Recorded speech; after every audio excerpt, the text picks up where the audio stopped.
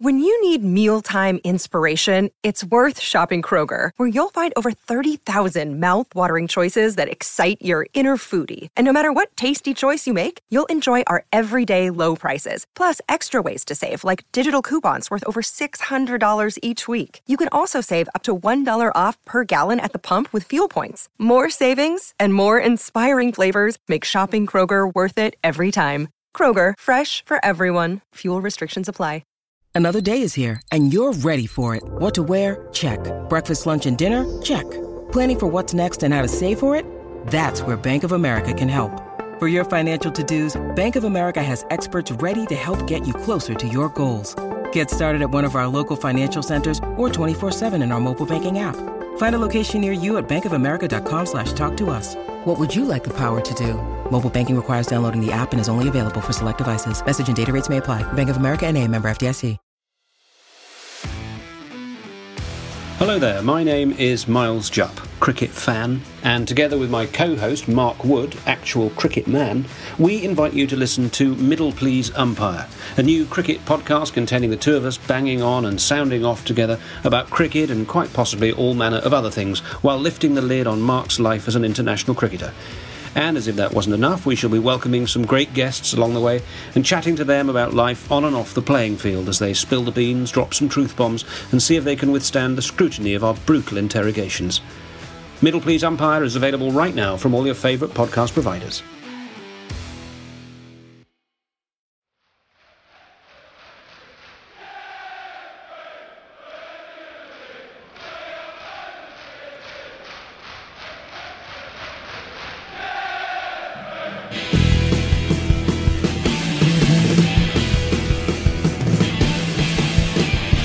Hello and welcome to the Chels.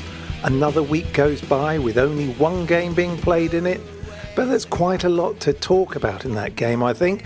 And, you know, we've got the transfer window open. That's all so exciting, and we'll catch up with the latest news. But of course, to help me dissect everything that's been happening that's Chelsea related, it's Mr. Andy Saunders. Hello, mate. How are you? I'm all right. How are you? Grumpy. Very grumpy this morning. Yeah? Yeah. I've been waiting in the ticket queue for Lord's tickets, you know, cricket tickets for the summer. And it's just an absolute disaster. And it's not something that happens. They don't play an awful lot of cricket or international cricket at Lord's. And they've had about a year to get this ready. And it's just the whole system's just completely crashed. So I've just wasted hours this morning trying to get tickets and getting logged out at the final seconds. And yeah, it's just maddening, absolutely maddening when people can't do their jobs properly. Is that even worse? I presume you're saying you can actually get the tickets into your basket? Yeah, man. You can put the tickets in your basket. You can get to the purchase point and then it won't allow you to log in, or it logs you out, or it's just not me. It's everybody. If you look on social media, it's, you know, people having meltdowns about it, and quite rightly, it's a disgrace. Well, there you go. First world problems. Yeah, these are the major issues. But also, you would think a sport like cricket needs people in. If there's a chance of getting money, you would have thought they'd be going, we need to get this right. And they've had all this time to work it out. Yeah, they're looking like losing 10 million quid this summer, despite, you know, selling out their game. So you'd think that they would get this right. And yeah, it's infuriating. But there you go. That's why I'm a little bit grumpy this morning. But, you know, apart from that, I'm fine. Good, as long as you don't take it out on me. I'm always going to take it out on you. That's what you're there for. Yeah, I am just your punch bag. Yeah, man. But my ones will be clinical. My punches will be precise.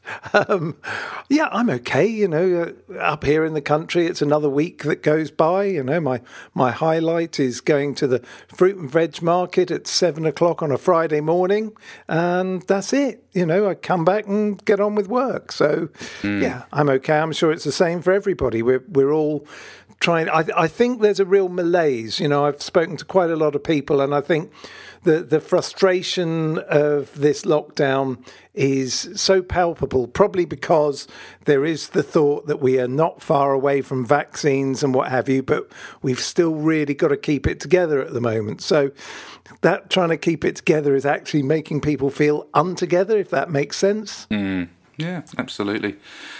Yeah, I think it's just interesting times, isn't it? Just interesting times for everybody.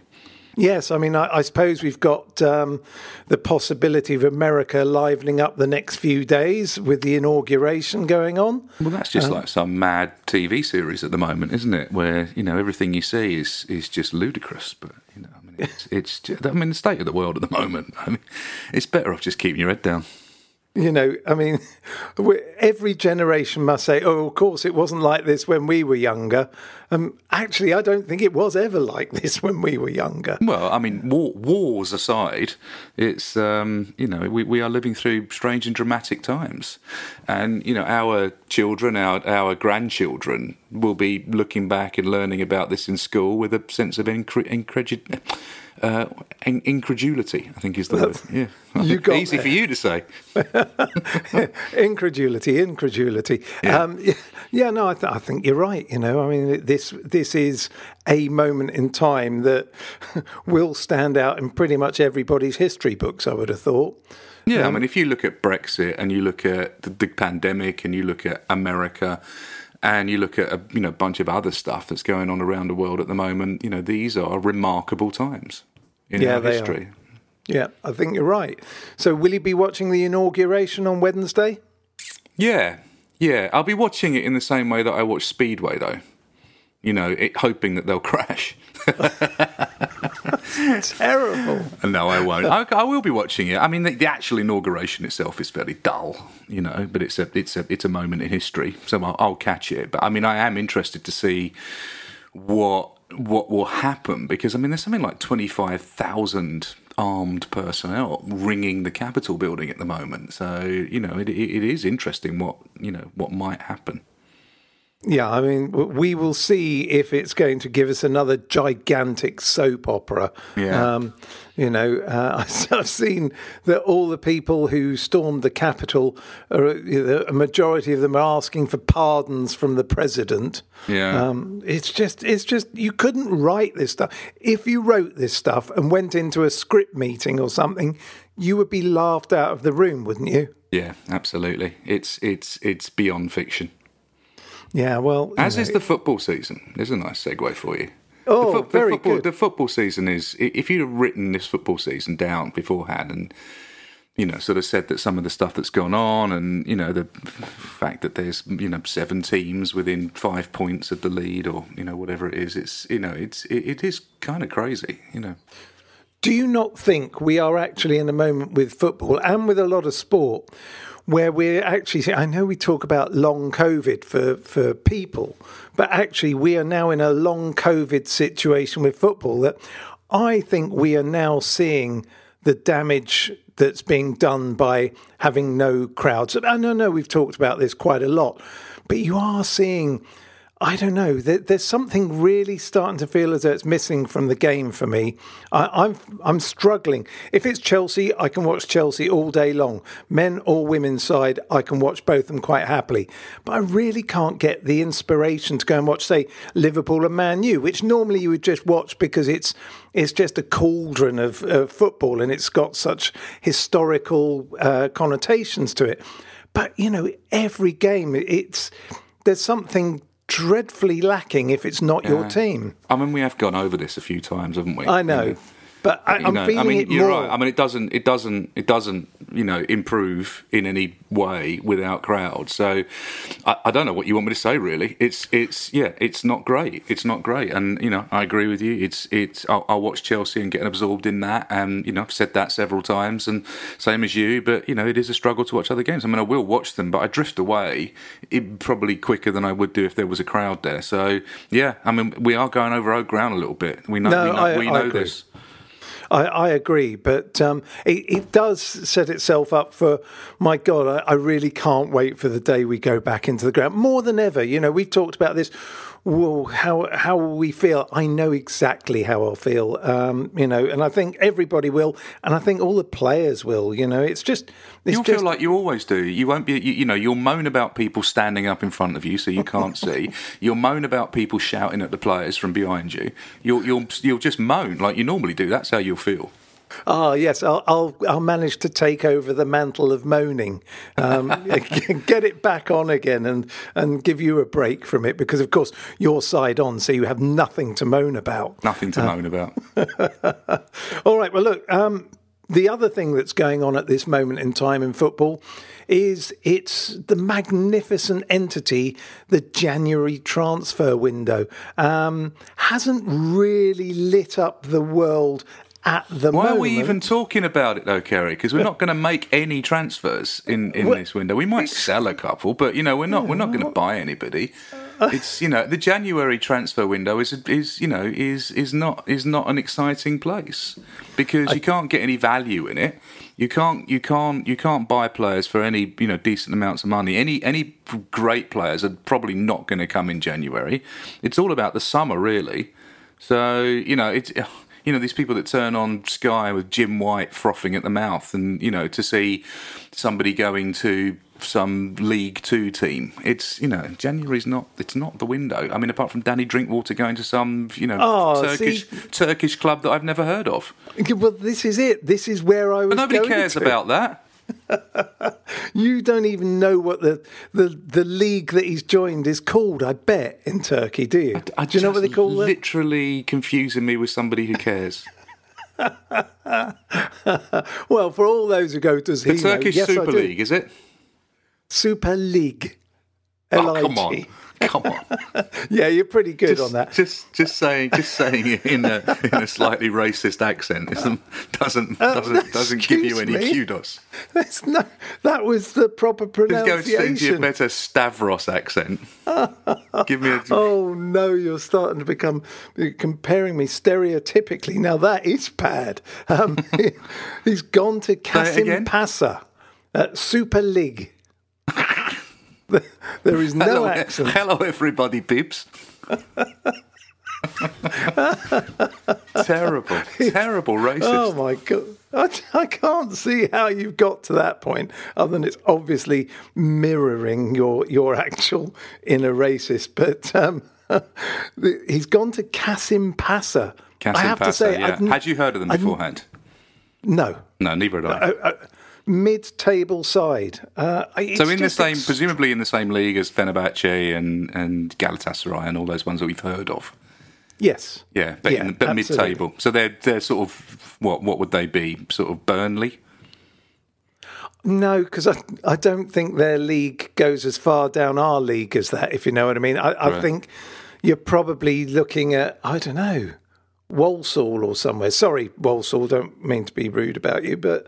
Walsall fans are going to be listening to this, Kerry. You wait, I'm sure there'll be some, Diddy. Angry tweets from Walsall fans. I was listening to the Chelsea podcast and that, Kerry... I tell you, I'm never listening to it again.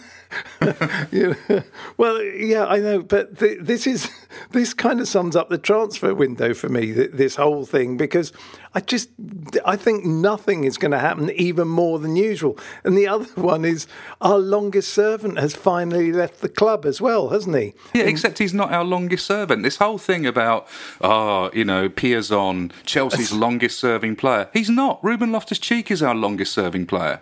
So even that wasn't true. So that's just a bit of a damp squib of a story. It's like Exactly. Lucas Piazon, who I think made like a couple of League Cup appearances. 3, I think. Not many. Shipped off all around the world. Quite rightly got slightly pissed off about it and has left. There's no real story there. It's like, is this the best you can do? Some mid-table Turkish club and Lucas Piazon. Is this is this what you can do in this segment that you've chosen for the show? No, because it's me showing up the ridiculousness of this transfer window. It is. That's it, that people are trying to make stories about Piazon going to Braga. So what? Is there any players from any clubs that have signed that we should get excited about or look like signing? Are there any rumours? I don't think there are. No, the only one is Haaland in the summer's coming to Chelsea. Yeah, that's not going to happen. No, it just won't happen.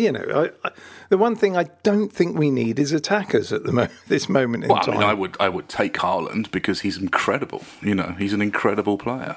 Okay, where do you play him? Playing as a striker. Who with? Yeah, but obviously. Yeah, of course.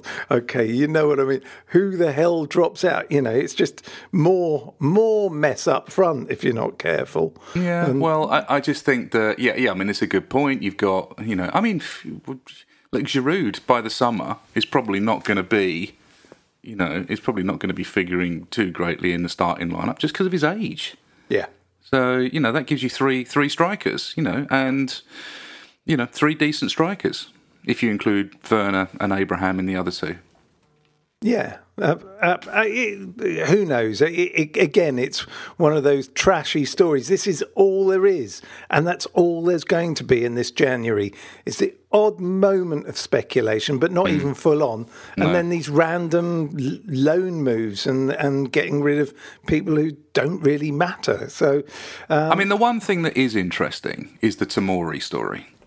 You've seen that one, right? So Fikayo Tomori is apparently linked with AC Milan for a loan move, which you would say, fine, that's good. But they're apparently, and who knows, some reasonably good sources have said that there is a potential buy option of 25 million, which for me seems to be a pretty disastrous move by Chelsea.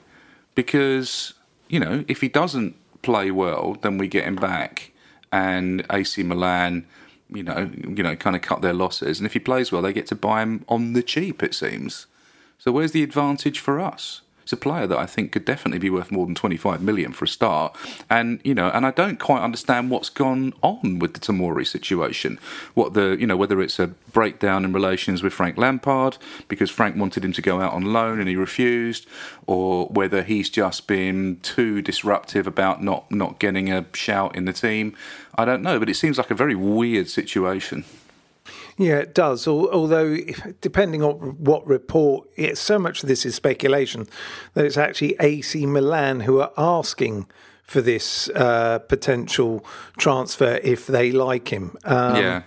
So who knows? I can't see Chelsea giving them that. No, neither can I.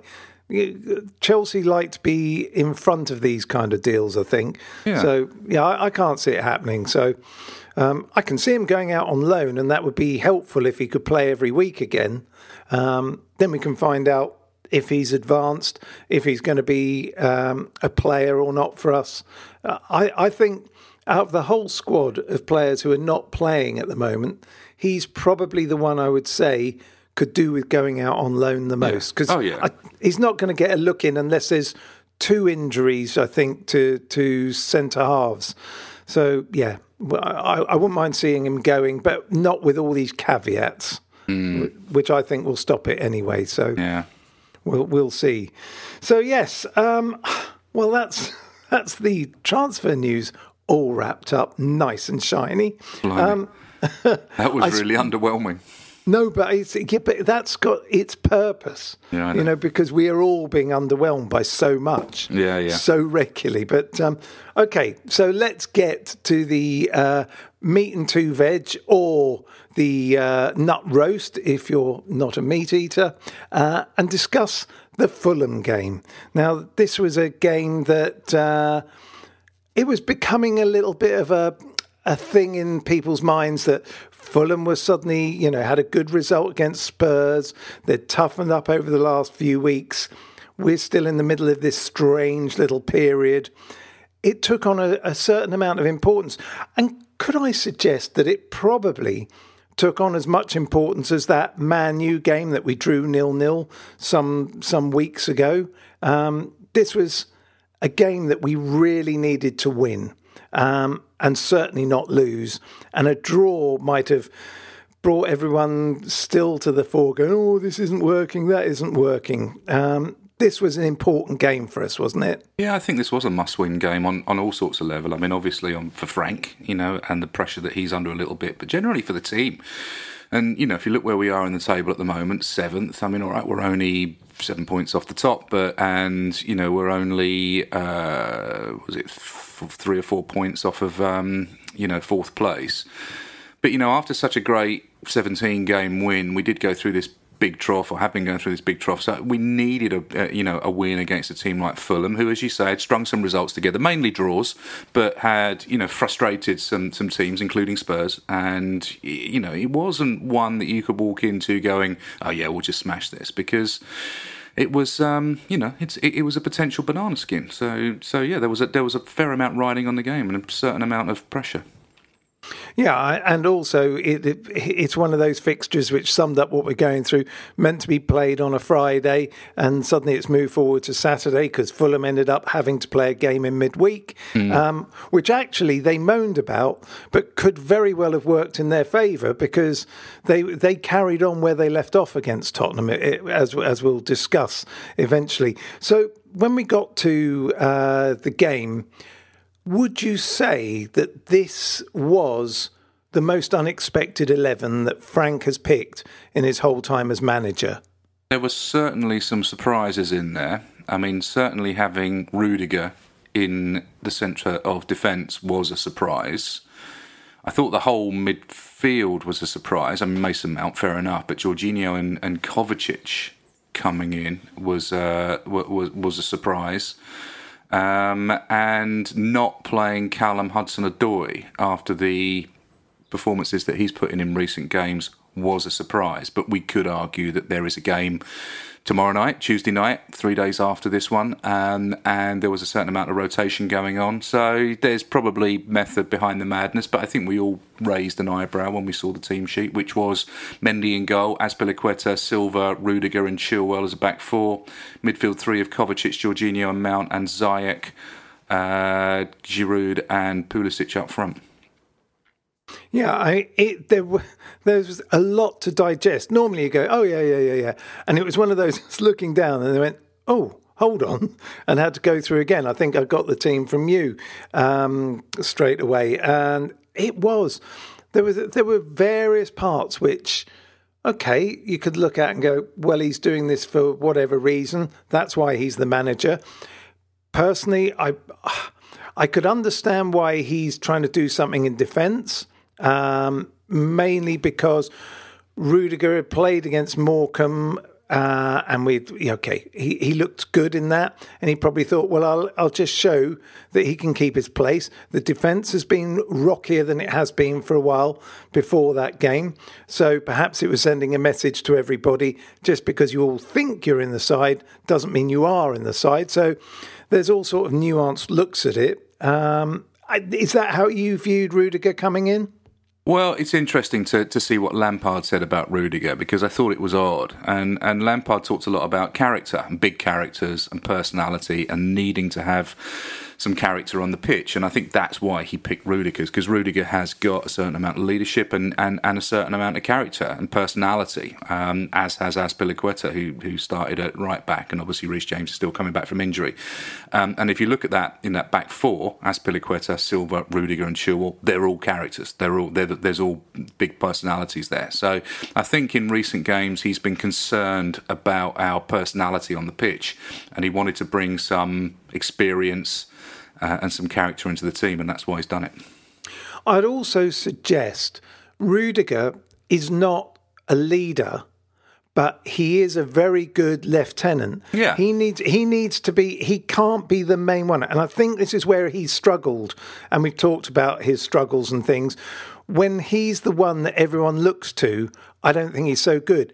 I think he works perfectly alongside Thiago, because Thiago is obviously the leader of that defence. But inside that relationship, Rudiger knows to go on, get on with his job, and he can work on his areas. I don't know, he looks more confident alongside Thiago than any of the other centre-halves we've seen in the last year, I would suggest. Yeah, I mean, he's a big personality. Apparently he's a big personality in the dressing room. He has leadership qualities. I wouldn't necessarily say that he's a leader. He's not a captain.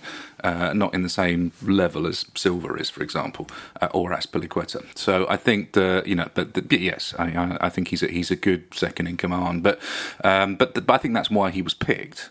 And probably, and Lampard said that he's been doing very well in training, and he's trying to pick players on merit. I don't think it was a particularly successful pick. It was funny. Some people really, raved about his performance. I thought it was poor. I thought particularly in the first half he was really off the pace and really not covering his areas well at all, and certain times just wandering around. So it was an interesting one.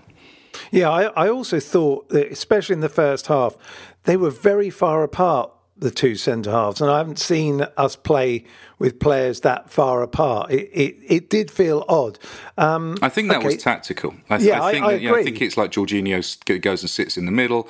The two centre-backs push out. That pushes Chilwell and Azpilicueta up the pitch, which in turn pushes Kovacic and Ziyech inside. So I can understand why they did that tactically, but they were pushed wide apart, and it did almost cause us problems on occasions. Because Jorginho is just not a holding midfield player, in the sense that he's probably not going to provide the kind of cover that you need if you're going to play that tactic.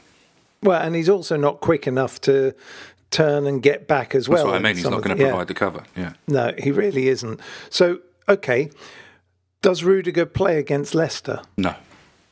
So I don't think so. I think Zuma's the better player, and I think he's the better option of the two of them, and I would be really surprised if he stays with Rudiger. The only thing that you could say about Rudiger over Zuma is he quicker? Is he got a little bit more pace about him? Because you have got the Vardy factor at Leicester. Where you are going to be coming up against serious pace on the break, and you do have to wonder whether Zuma and Silva are quick enough to deal with that. It's just a thought. Yeah, no, I think it's a good thought. We'll talk about the Leicester game because I've got a few thoughts on that. But yeah, I'll be very interested because I tell you where we did miss Zuma, considering we had 12 corners. The only header on target was ironically from Rudiger, but not particularly great one. It's amazing how dominant Zuma is in the air at corners. When you see him not playing, and you see those balls coming into exactly the kind of positions he likes to attack them, nobody could quite fill that role, could they? No, you've got two great headers in the team. One is Zuma and one is Giroud. The rest of them, they're all pretty average, but those two are exceptional. And they're a big threat from set pieces and a huge advantage when we're defending set pieces as well. Yeah, I'd say that Thiago is pretty good header, but he's pretty good, but he doesn't have the height. No, but he's very good at the sly move. He's your near post runner pretty much all the time. He's great for the flick-ons. Yeah, he won't bury it like he's those not an elite header of the ball. I don't think. I think he's just simply because of his height. I think he's very good. I think he's a very intelligent footballer. That whole kind of first 10 yards are in his head cliche. And yes, I think he gets himself into positions to make good headers, but he's not the kind of dominant header that Giroud and Zuma are. Yeah, no, I'd agree with that. So, okay, so that's where we've missed Zuma, I think, in that situation. I don't think Zuma's the long-term answer, by the way. Okay. I don't think that he's I think he can be upgraded. Well, and of course, with Thiago being the age he is, we know that we might get another year out of him, but you would think next year will be all about him passing on the baton, really.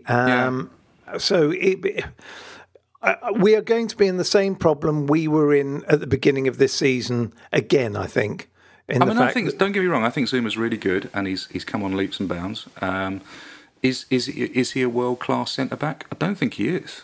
I just don't think he is, and I might get shot down for that. But I think he can be upgraded. Now, if you ask me with whom, that's another question because I don't know who's out there that could do that. This guy, Upamecano, the guy from Germany. I mean, I don't know. There's a few sort of names in the frame, but there's something about Zuma that doesn't feel world class for me.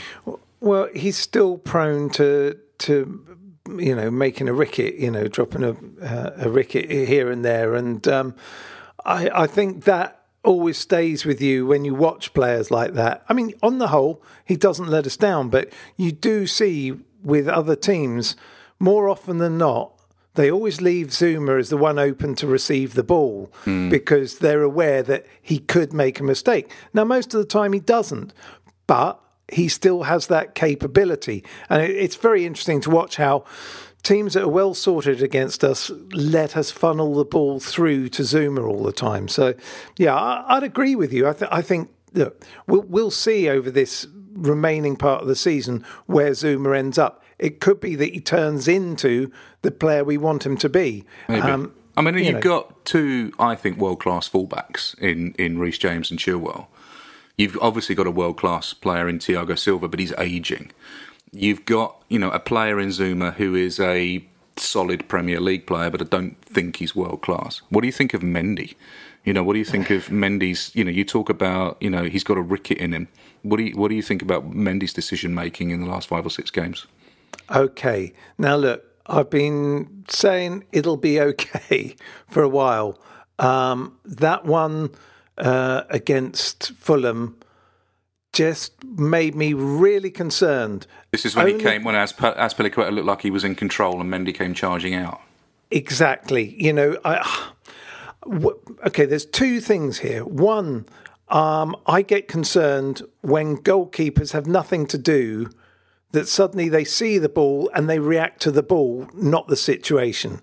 And he's done this a few times, and you wonder if he's going, I must just make sure everyone knows I'm here. And his decision-making at those moments, I think he looks like a decent keeper with crosses, with shots. Most of the time with his kicking is okay. But that commanding the area and knowing when to come and when to stay, it's now looking like a continual issue. It's all about decision-making. And that's what makes great players. I mean, you can have all the technique in the world and be a brilliant shot stopper as a goalkeeper, but if you can't make the big decisions at the big moments, there's an issue. Yeah, exactly. And my point is that he almost seems to panic. He needs to stay calm in those situations and evaluate it. Look, once you go, okay, that's a bad error. Twice, which is then for the penalty, you go, maybe he was caught out by the striker, but really he shouldn't have been out there. This time, there was absolutely no reason to come out as far as he did, because it was clear that Azpi was going to get the ball quite happily much earlier than he obviously thought. Yep. So you would consider that he makes rash decisions. They need to work on that so dramatically, because this is going to be another goalkeeping issue if we're not careful. I'm not saying he can't be corrected, and I'm sure it's something they're looking at and they're working on. But yes, it really does concern me, especially if he only has 1 or 2 things to do in a game. That's all we'll ever remember. If he does things like that, then that's all you remember about him. You don't remember any of the other stuff he did. You don't remember that it was a clean sheet. Exactly, because you're talking about the mistake that could have. Okay, it's ifs and buts, and we always, as you say, we talk about coulda, woulda, shoulda. Yeah, and we talk about Rudiger and we talk about Mendy, and we give them a little bit of criticism, but it was a clean sheet, so they did their job. They were part of a unit that did their job, so we have to give them credit for that. Yeah, I totally agree. And all you want is for people to learn from mistakes. Everyone makes mistakes, even you, even me. I don't, but yes, I take your point. So we have to see. That's why I'm worried that we've now seen similar sort of things 3 times from him. We keep on going, and as you say, it's a clean sheet, and we move forward.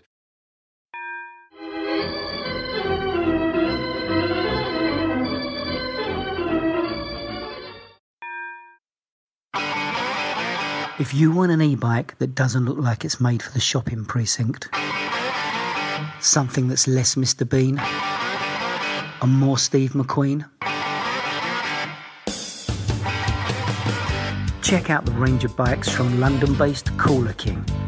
From dope 250-watt city bikes to Harley Bobber-inspired 750-watt beasts that can tear your face off while leaving your smile intact.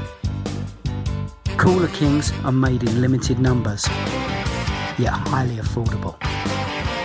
Check them out now on the web at cooler.bike or find them on Instagram with hashtag CoolerKingBike.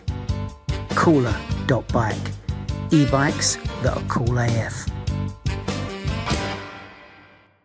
Okay, so let's move on to the midfield. For me, I know that some people have talked about the fact that he picked experience over the youth.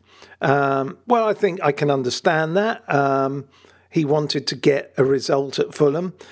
Would I agree with his midfield? Well, apart from Mason, no, I wouldn't. I think Kovacic is going through a very strange period. He's not done much for me this season. And Jorginho, well, again, I can see why he's picked him, but I really don't like Kovacic and Jorginho playing together. I think that's the key. That's the key. Yeah. I think individually they're fine. I think together, for me, they just don't spark. I mean, I thought Jorginho had a pretty good game. He had a very specific role, which was to be an option and find the space and keep the tempo going, which is what he does. He's very good at it. And I don't think he had a bad performance in any way, shape or form. I just couldn't really see the point of Kovacic alongside him. I don't really see what Kovacic was bringing to the party at all.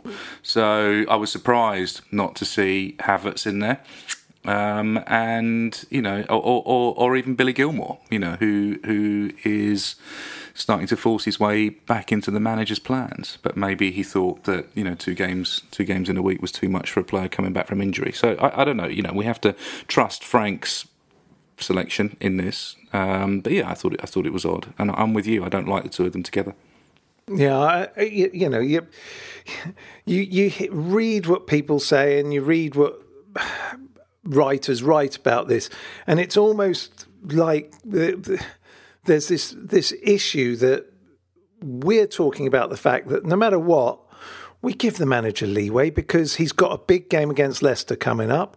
At the end of the day, no matter what happens, we kept a clean sheet and we won 1-0. Yeah. So he got the result, but it's almost like some people are. It wasn't the right 3 points. It wasn't the right way to win it. You know that. Don't care about that. No, neither do I.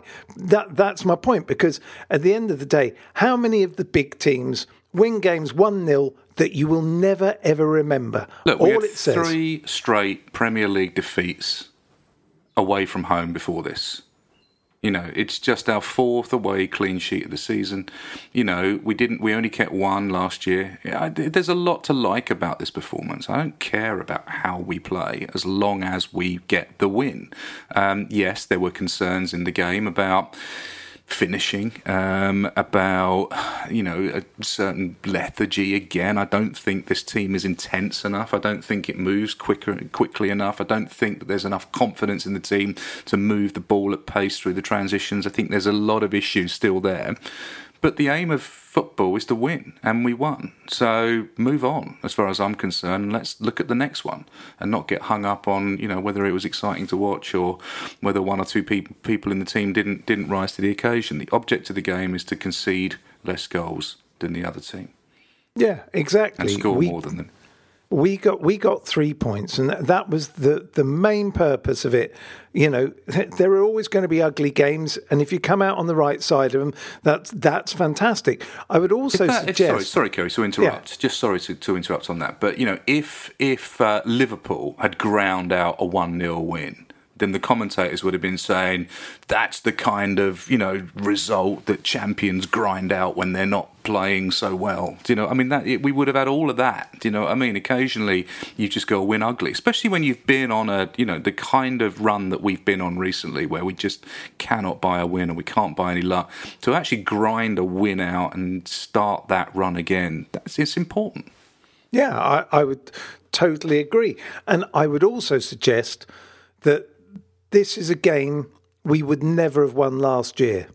And I think, for me, irrespective of performance, we never stopped trying. Even if we couldn't work it out and, you know, Pulisic was sputtering and not quite firing, but occasionally you'd see a little glimpse of it. They were all trying to do things. We never gave up. And I thought there was a very interesting thing. I heard Mason Mount talk after the game, and they were talking about his goal, and he said, well, yeah, I was speaking to Kovacic and told him that he had to sit back and I would go forward. I thought that was really telling that, basically the youngest player on the pitch was telling last year's player of the season where to play and what to do, and that guy listening to him. And I think that, for me, says so much about Mason Mount. I think he's a thoughtful footballer. I've never understood the grief he's got. Most of the time he's played out of position a lot through last year. Don't listen to any of that nonsense. No, I know, but it is nonsense because he's a thoughtful footballer who's 21, just 22, who knows he's got to score more goals.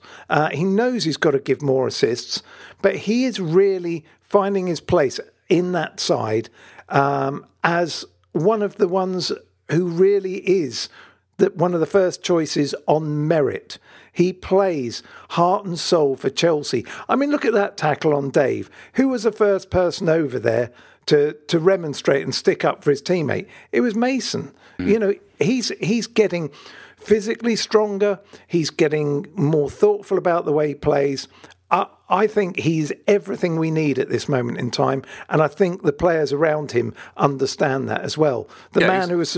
Sorry, go on. No, sorry. He's had a really good season and a good couple of seasons, really, and I can totally understand why he's got the trust of Frank Lampard and his teammates. We've said before, I think he needs to add a few more assists and goals, but he's starting to do that now. Could have had 2 goals, hit the bar, so he was head and shoulders above every other player on the pitch for me. Easily man of the match. Yeah, he and player. Excuse me, a player like that is succor to the rest of the team because they will see what he's doing and they will raise their games and they will keep on going. That's what you need. In a weird way, he's one of our leaders on the pitch, without a doubt. We're hearing that he's talking to players all the time. We see what he does with his performances. He's non-stop. I'd love to see what his stats for running are because he is everywhere most of the time. Yeah, he brings an energy and a spark and a desire and a passion, all that things we want to the team, and hopefully we'll build a team that has more of that in it. At the moment, I think there's players that don't know each other well enough, or who aren't playing together enough regularly to really understand each other. But you get the sense that that's coming and that's building, and that's why we still have to maintain a level of patience. Yeah, and as we've said, it's not about this year. This is all building for the next couple of years, and I think we will evolve. We are becoming a fairly young side, and that takes time. Mason's finish was superb for that goal as well. It was a beautiful strike, and I'm sure that other players in the team were envious when they saw that because I guess we should talk about Timo, not particularly too much, but the miss. What did you make of that? Because that is the kind of chance that we've always seen and believed that he gobbles up. Well, I just think he's a player hugely lacking in confidence. I think he's shocked at how badly it's gone for him since he's come over here. I think he's probably playing inside his head a little bit too much. He had far too long to think about that. He ran with the ball for quite a long time. It's tricky. I mean, it's very tricky. I don't think we can write him off as a player, and we shouldn't. That would be ludicrous, a young, proven player like him. But I do think that there's a lot of man management that needs to go on with Frank Lampard to get his confidence back. Yeah, it's really difficult, and I just feel for him. I just feel for him when he misses a chance like that, because if he'd put that in, then people would have trusted him a little bit more. And it's difficult. If Tammy had missed it, if Giroud had missed it, there wouldn't have been any of the clamour that there was for him missing it. And I detect a little bit of not hate, a little bit of, impatience and annoyance. And I just wish people would kind of chill a little bit and just realise that he's a young player coming to a new league that, has to develop and has to find his feet. And, and he has a natural talent that we need to get the best out of. And, he needs to have that confidence. So there's a lot of things that need to fall into place for him. And people, again, I use the word again, people need to be patient. Yeah, and I think Frank summed it up when they were talking. He said, the thing is, you've just got to go and score and hit the net in training all the time. Keep on doing it, keep on doing it. Then the muscle memory sets in. And I like that philosophy. If it's not working in the match, make it work on training. Just keep putting the ball in the net. Suddenly it will click. And I think he's one of those players. I'm sure when he gets a chance in a proper big game, because I'm sure that he will, look at Morecambe. Yeah, it's great to score, but he needs to score in the Premier League. He will get his opportunity. He will take it, and then he'll move on.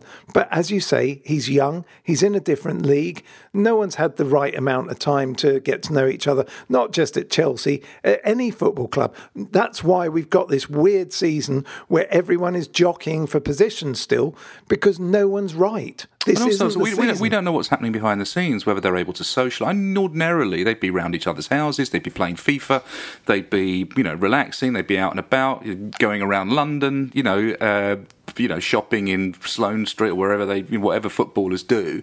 They can't do any of that. He's basically come to a pandemic-ridden country, probably stuck in his house. I mean, I'm not, going to feel terribly sorry for him on his ludicrous wages, but, it must be difficult if you're a young man who has come into a basically lockdown, to perform at the level that he was in Germany without having had the time to really understand the culture and of not just the club but the country that he's living in. So it's difficult, and I just say I feel sorry for him. Yeah, and I think you hit on something there. You can't make friendships. That's got to be hard, isn't it? Because you are in a bubble. Even though you're in a bubble, you can't suddenly go, hey, I'll see you tonight, come over, or none of that's possible. Well, he can't go and hang out at the other German players' houses. I mean, he can't go and, go and have a barbecue with Rudiger or go and play FIFA with Havertz or whatever they do, do you know what I mean? Or even with other teammates. They can't go on trips together, or whatever footballers do together. I don't know, but I would imagine it's very isolating, being a foreign footballer just coming into the league at this particular point, and I don't think that's good for anybody's mental health. No, I'd agree. The other person I'd like to just quickly mention is Callum. Very unlucky. Frank said afterwards that actually if there was anyone who didn't start who probably could have or should have, it was Callum. He has been one of the bright spots in the last 5 or 6 games that he has come on and he has changed the game. And actually it was him that started off that whole sequence where the goal came from. So he's unlucky, isn't he? But this is everything we want to see from him, isn't it? Yeah. He's making it difficult for Frank to leave him out. Yeah, he's got to play on Tuesday. Got to play, and I think that as his fitness comes back, his swagger is coming back. The Callum Hudson-Odoi that goes past people, that takes players on, the bamboozles defences, is the Callum Hudson-Odoi we were all so excited about when Bayern Munich was sniffing around aggressively. And then he got his injury, and then he was timid, and then he was slightly worried about getting hurt again, not going past players, trying to hit long passes rather than get to the byline. This Callum Hudson-Odoi that's got a glint in his eye when he runs at defences. I mean, that's exciting, really exciting. And I mean, if you're picking in form, he's got to play. He's got to play on Tuesday, and he's got to play moving forward. He's got to be a starter, and that causes a problem for Frank because he has got the Pulisic and Ziyech questions as well. I mean, if anybody's dropped off a little bit, it's probably Pulisic. He hasn't been playing with the same aggression and verve that he was before he did his hamstring recently. So I think, for me, I think it's probably got to be Callum Hudson-Odoi and Ziyech as the starting wingers. Yeah, I would agree with that. Who would you play in the middle of them? Well, that's interesting, isn't it? Yeah. It is interesting. I'm probably not Werner. Probably not. I think he's got to be an impact sub for a few games. See if he can come on when teams are tiring and grab a goal and cause some problems. I wouldn't, against Leicester, I wouldn't be averse to giving Tammy a go.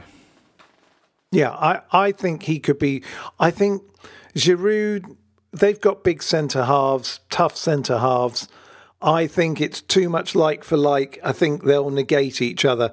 Tammy has got that ability to take the ball on the ground and do things because he is arms and legs. He's very confusing to play against at times. I agree with you. I think he'd be the pick for me. So, yeah, we'll see. But, yeah, I would agree also. Callum has that potential. What excites me about Callum Hudson-Odoi is I can see he could become, I'm not saying he will, but he could become one of those players who excites me like Charlie Cook did or Pat Nevin. All right, Grandad. No, but, the kind of exciting winger who takes somebody on, leaves them flat on their backsides, you used to love Pat Nevin. Good Lord, is it time for you to get up? That's my boredom threshold with you. Yeah, but you know what I mean. He's got the potential there.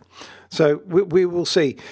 Lastly, the one person I think who is a wonderful servant for Chelsea, who I absolutely adore. He does everything for the team, but actually I'm afraid lets us down going forward these days, is Azpi.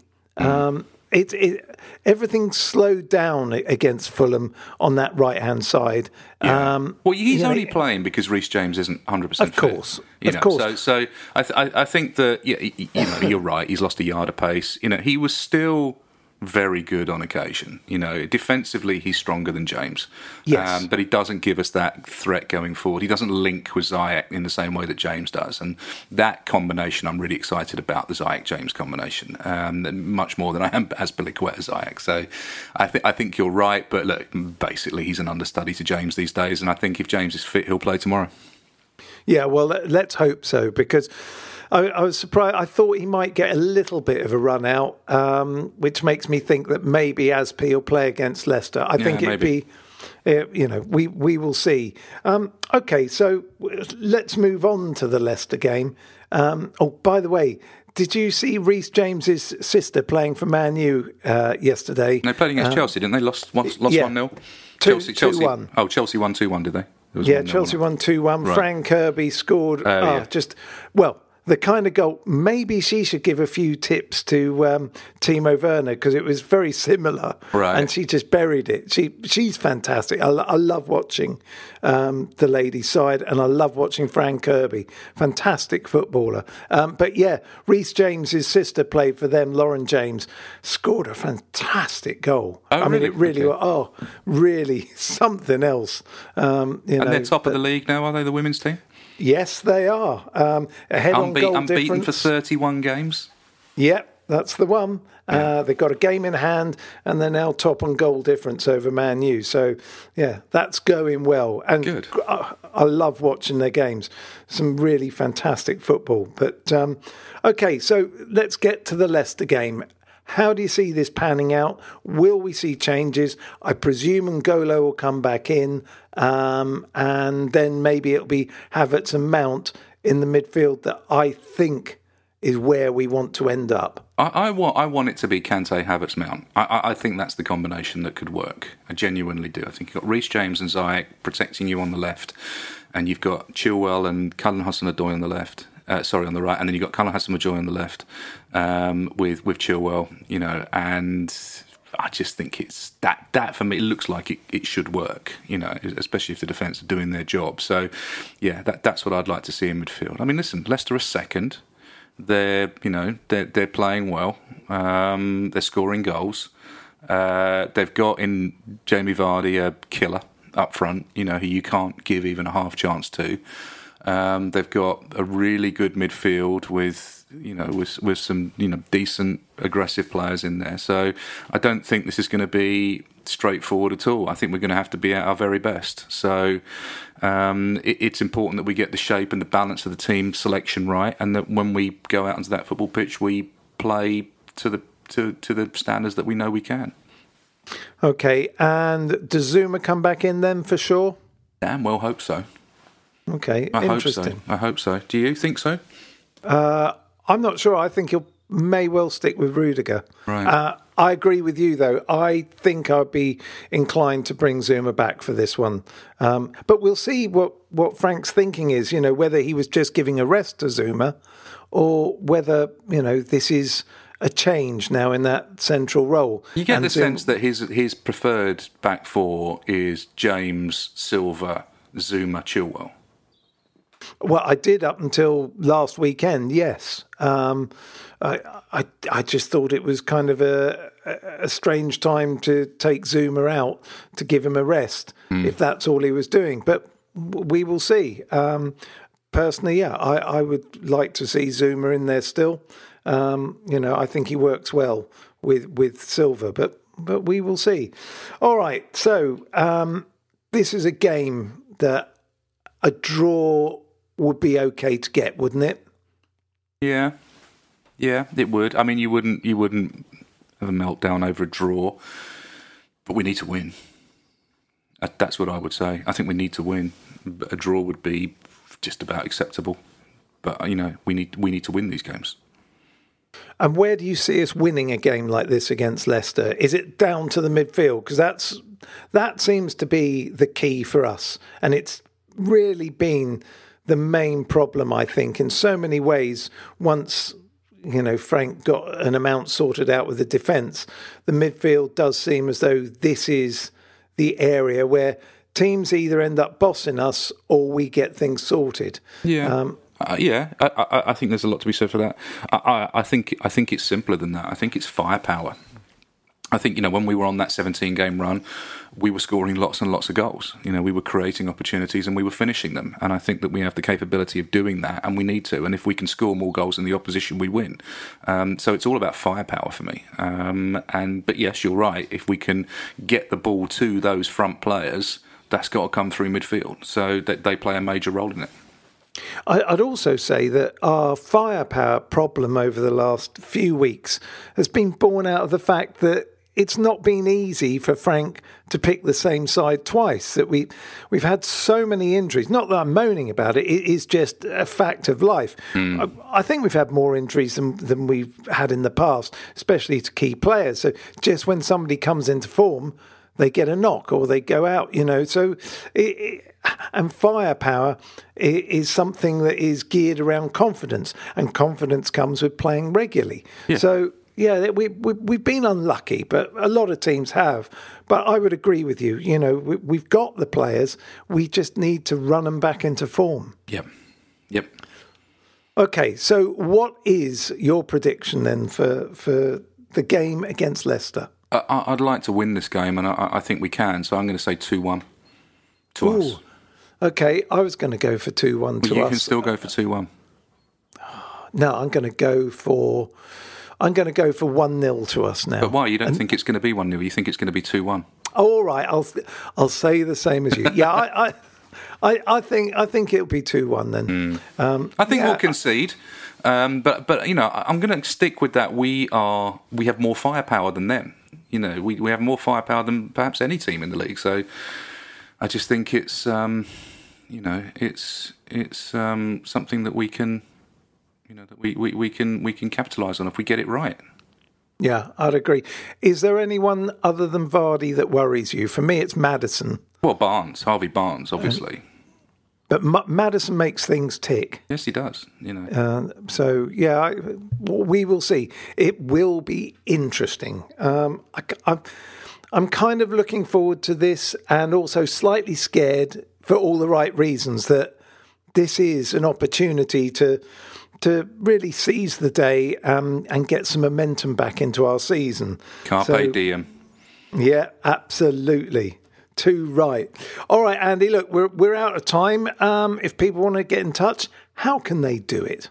You can follow us on Twitter at Chelsea Podcast. You can follow me at Mr. A. Saunders. You can follow Kerry on at Kerry Levy, which is CERILEVY. You can follow us on Instagram at The Chelsea Podcast, or me on at One True Saunders, or Kerry on Kerry Levy 1.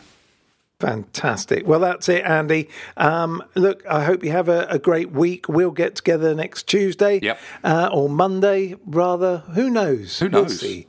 Yeah, we never know. That's how we roll. All right. It is how we roll. All right. Well, I hope you roll through your week well. All right, Andy. See you soon and see you all. This is a Playback Media production. Get all the associated links for this podcast at chelseapodcast.net. Sports Social Podcast Network.